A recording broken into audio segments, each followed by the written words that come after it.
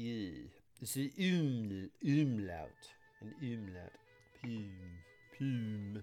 Plume. Prune. Plume. Prune. Prune. Plume. Was it an O with an umlaut? U. Oh, you? Yeah. Un. Yeah. The difference between and un. M at the end, not an N. Oh, M, so yeah. Great. This is some great podcasting we got going on here, too. It's just us making notes. Plume. What, Nina? You always get so awkward. Okay, I'll try it again. Recorded in our Nerd Haven studios, this is Pop Medieval, with your hosts Dr. Richard Scott Noakes and Nina McNamara, discussing the intersection of medieval literature and pop culture on a semi-weekly basis. And now, back to your podcast. What, Nina? What, Doc? Well, we are back from our Christmas break, and we had a pretty productive one. What all went on Christmas break? I did so much writing. I'm so sorry I haven't been on Valheim for a while. I know, I keep promising to play, and then I'm like, I don't show up. I'm so flaky. But I've been doing so much productive writing. I apologize. You're forgiven Thank this you. time. This time? Okay. Is that a threat? But next time, there will be consequences. Okay. We'll play tonight. I promise. We'll play tonight. And that is a promise. That is not a flaky promise. Then you will play without me because I have a different Oh. online RPG tonight. Oh, okay. Well, fine. I'll play with Mrs. Awesome. You can, and she would be delighted to have you. I'm glad. She'd be delighted. We've done a lot since you played last. Yes. Yeah. What have you been doing? Well, as you know, Engineer Mike set up a Discord community. One of the Minions of Doom out there. He has been asking for a Discord community, and then I guess someone else asked, and so we set one up, and we just sort of at first invited a few people in, and it's already been an active community. And I'm currently drinking from a new coffee mug I got from L. White, one of our Discord community members, and it says whatever. This is really cool. I think this is awesome. Like, this is awesome. Yes. Sorry. I was trying to make a joke there and it just fell off flat. Sorry. I'm already getting free swag out of the Discord community, so it's all good as far as I'm concerned. Yeah, and we'll have information about how you can join our Discord and talk with us and snark with us at the end of this podcast. Also, we've been growing our user base. I guess it's really hard to determine podcast growth because, one, you're spread out among so many different platforms. Like, there's Spotify and there's Apple Podcasts and Stitcher for some god-known reason. I don't know. But then there's Amazon Podcasts, and we have a single user on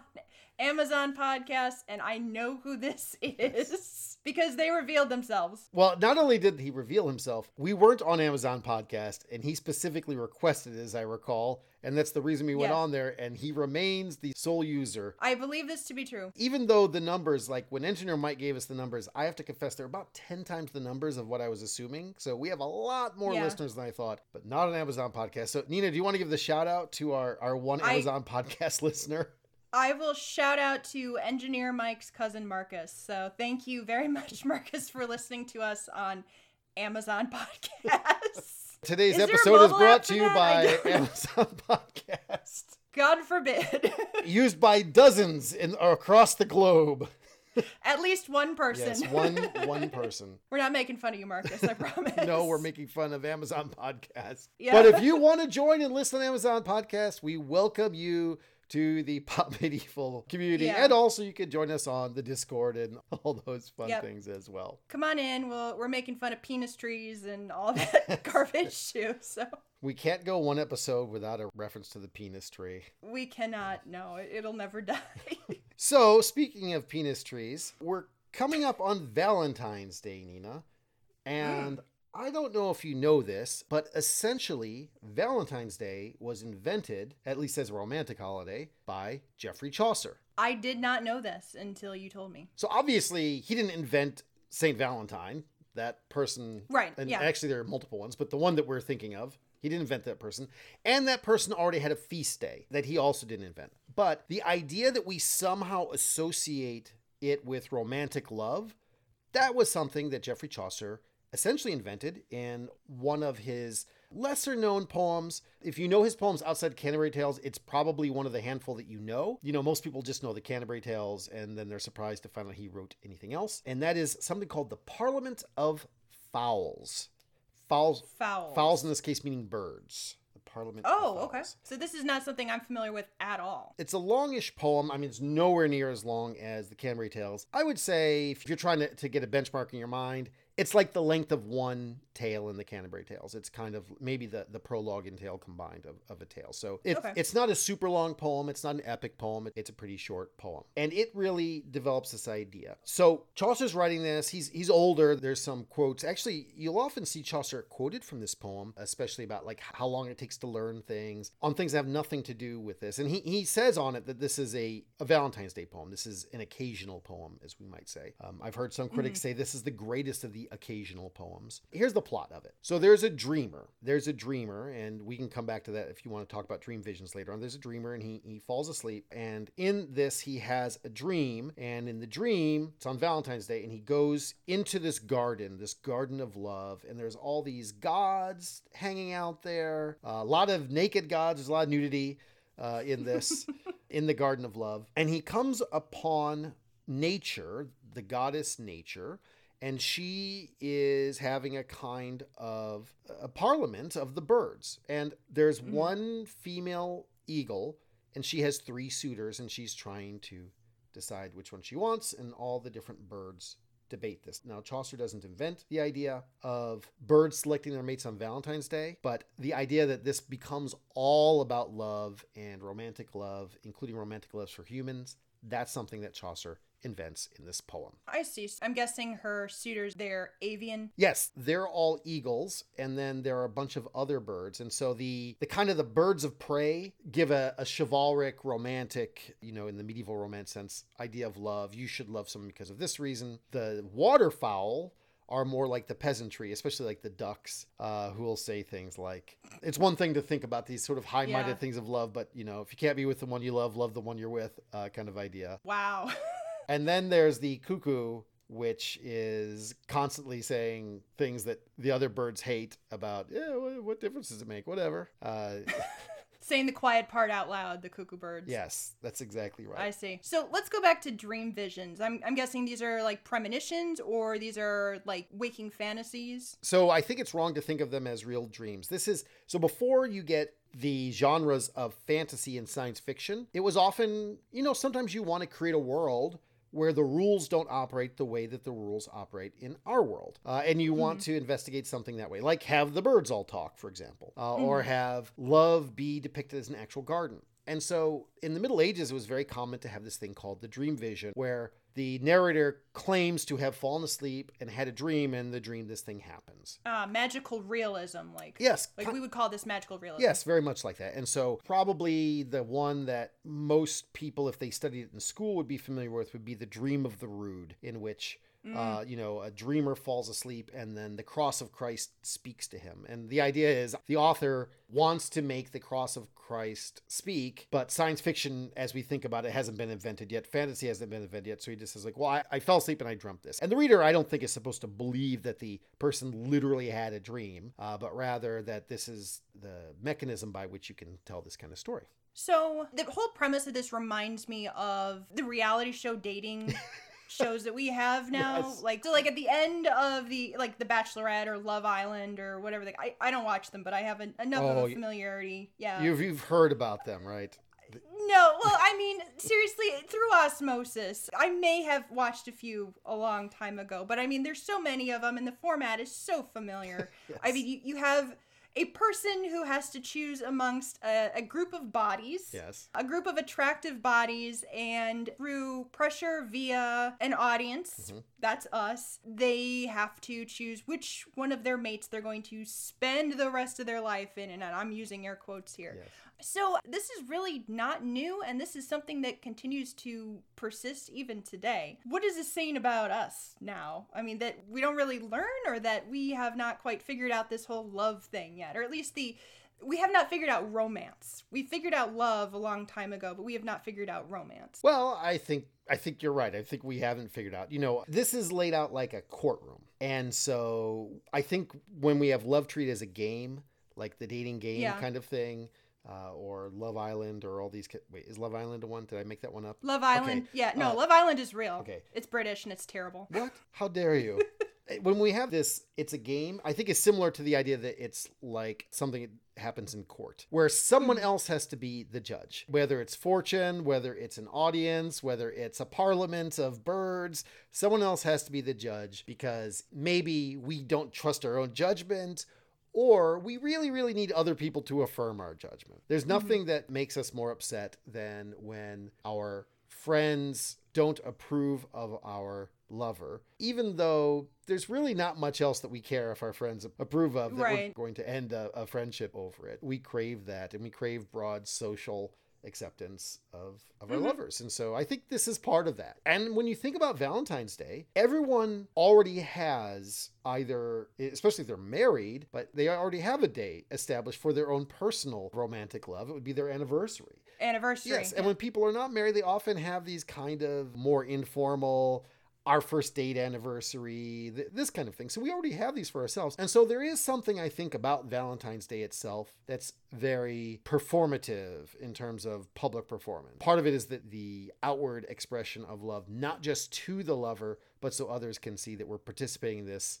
socially in some way, and that our love is socially approved of, I guess, and that we've chosen the best lover, not settled. Right. You're using the term performative. Yeah, it is also, the social acceptance behind it is key there. Like, I might look like I'm secure in my choice, but I also want other people to accept where I am in my relationship, regardless of what that is. There's often a competitive element to it where I've never heard someone, I suppose it must happen, but I've never run across someone comparing, oh, my anniversary was so much more awesome than their anniversary was. But I do very often see people competing to make sure they can have the most, I guess, romantic Valentine's Day.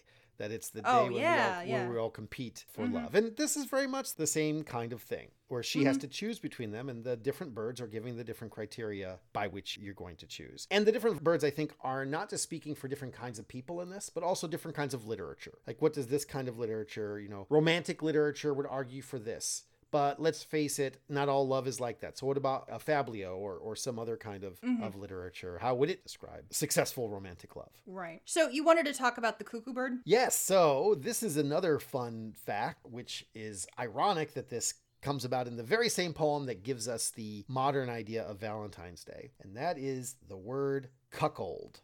The word cuckold is an adaptation of the word cuckoo, and it is invented by Geoffrey Chaucer. In the very same poem that he accidentally invents Valentine's Day, he invents the idea of cuckold. So if you've read like older literature, there's often the idea of, I guess maybe we need to explain what a cuckold is. Yes. Okay. So go ahead and give the traditional terminology of what a cuckold is. The simple version is a cuckold is he's got to be a married man whose wife cheats on him. And then he becomes a cuckold in that. Very often in medieval literature, and still sometimes in early modern literature, they're depicted as having horns, having a cap with horns on them, and that's a sense of being a cuckold. And so before Chaucer, you're never going to find this word cuckold. If you find it, it's been translated back to that for us. But the word is invented based on the cuckoo bird, because the cuckoo bird, I have no idea whether this is true or not. I've heard this my whole life, and I read somewhere that this is a myth, but I have no idea that the cuckoo birds don't build their own nests. They lay their eggs in other birds' nests and let other birds raise their young. I have no clue whether that's real biology or not. This is not the pop biology podcast, I'm afraid. So I have no idea. The idea then is that if you're a cuckold, you've been cuckooed. In essence, a cuckoo bird snuck into your nest, and now one of these chicks that you're raising came from another bird's egg. I see. Okay. I'm mixing up the metaphor a little bit there, but I think it makes sense. The point is that Geoffrey Chaucer is both the originator of Valentine's Day as love, but also the originator of this term that we still use today, whose term has been twisted a lot, and we're not going to go into it because we're a family show. This is a family podcast. We only talk about PG-related stuff on this podcast, but he's the progenitor of both of these ideas. Well, he doesn't invent the idea of the cuckold, but he does invent the term. Yeah. Yes, he does invent the term. Coming from the cry of the cuckoo bird. I see. Okay. Well, do we want to get into some recommendations? Yes. The recommendation I have is actually another medieval work from the 13th century. It's called The Romance of the Rose. And the Yes. reason I want to recommend this is, now, did you read The Romance of the Rose? We did. Okay. Yeah, we sure did. Back in the olden days. And The Romance, Oh, yeah. the Romance of the Rose is a 13th century text, and it's got two writers. In the early 13th century, around 1230-ish, a guy by the name of Guillaume de Lorry wrote the first part of it. And then about 50 years later, I guess 1275-ish, it was not finished. Another guy named Jean de Meun finished it. But the last part is about 4 times the length as the first part. And the first part is relatively short. It invents or popularizes the idea of a dreamer going into a garden of love. And so this is something that you see a lot in medieval literature, a dreamer going into a garden of love. Chaucer uses it here, and this comes from The Romance of the Rose. Now, I don't want to recommend the whole Romance of the Rose unless someone is like really devoted to it. And you may remember that everyone loves the first part, by Guillaume de Lorry, this beautiful allegorical idea about what love is. And then modern readers really tend to hate the last part by Jean de Meun because it is extremely misogynistic. It is long. It is encyclopedic, which means there's a lot of things of interest to a scholar in it, but it's not such a good story. And normally when I say like modern readers feel this way about it, and I think I remember you felt this way about it also, it's very different than medieval readers. But no, in point of fact, often medieval readers complained about the same thing. Everyone loved the first part and loved to hate the second part. And I would say that Christine de Pizan, the Book of the City of Ladies, is really a response to Romance of the Rose, but it's not really a response to the first part because she likes it. It's the second part that she detests so much and she hates, And so medieval readers actually agreed with modern readers about this, but it was a kind of hate read for medieval readers, and they love to read the second half. So what I would recommend, don't ruin your Valentine's Day. Read just the first part of Romance of the Rose, and later on, if you want to read Jean de Meun's part, feel free. I'm going to be teaching it this semester, so I will definitely be rereading it, but it's just not quite as lovely, I guess. I do remember you saying if you need to take the taste out of your mouth after reading Jean de Meun's part, read Book of the City of the Ladies. Yes. It does really take the edge off it, and you're like, oh, this is much better. Yeah. Christine Pizan. Yes. She's great. Yes. We like her. Do you have a recommendation for us, Nina? Oh, I do indeed. Okay, since we're talking about birds and fowl, I wanted to recommend a show on HBO called Peacemaker. I just started watching that the other day, so I know. I'm so glad. I didn't know you were going to be recommending this. I'm so glad you're laughing because I really do like this show. It's really good. It's funny where it needs to be funny, and it's serious where it needs to be serious. So if you saw The Suicide Squad over the past couple of months, directed by James Gunn, there was a character played by John Cena called Peacemaker, who was basically John Cena, just a little bit more hyped up, who cared about peace, didn't care how many men, women, and children he had to kill to get it. And it's his spin-off show. And he has a best friend and companion and sidekick, an eagle, whose name is... Eagly. Which just, it's just so good. Why not? And John Cena, he's wonderful. Any movie where he is like a side character, he's wonderful. He steals every scene that he's in. But now he's the main character in this show. And he's just so good. It's wonderful. I really like this show, and I'm recommending it just for Eagly, but also for John Cena and the other characters too, of course. But yeah, please watch Peacemaker on HBO. I don't know if it's HBO, if it's HBO Plus, or whatever the app is called. It's HBO called so many Max, damn maybe? different. HBO Max, sure, like why that. not? Yes. It's just HBO. It's not TV, it's HBO. Don't know why I started watching it because it would not be my normal jam. I think I just wanted something light while I was cooking. And there's an opening dance number over the credits that set the tone for the show. And I thought, I think I will be enjoying the show. And indeed, I am. It is not PG rated. No, it is not PG rated. So it is not for children and maybe not for many adults also. No. But no, we're fans of Peacemaker in this house. All right, Nina, so anything else for the lovers out there who are listening to this for Valentine's Day? Yeah, I just want to point out that I think Chaucer had a thing for bird sex because this is not the first time he wrote about birds in love or birds doing it. So you remember The Nun's Priest Tale? Yes. I pointed this out to Engineer Mike. I said, yeah, if you read that, there's a bird sex scene in there.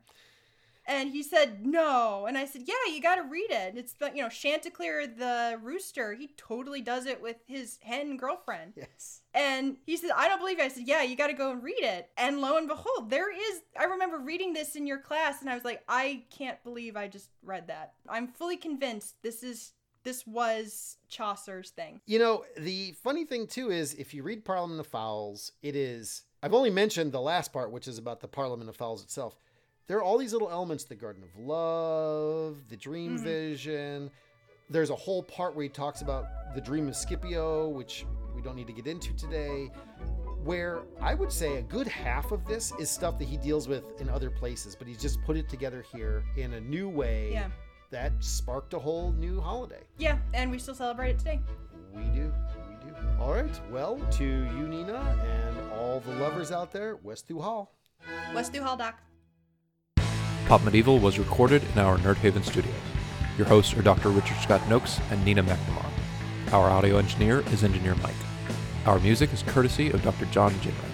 For more information, visit our website at profawesome.com/popmedieval, or visit our Discord channel using the invite link in the description of this episode. Thank you for listening. We always keep it family friendly here. Well, many times we keep it family friendly. Yeah, it's always Manson family friendly, at least.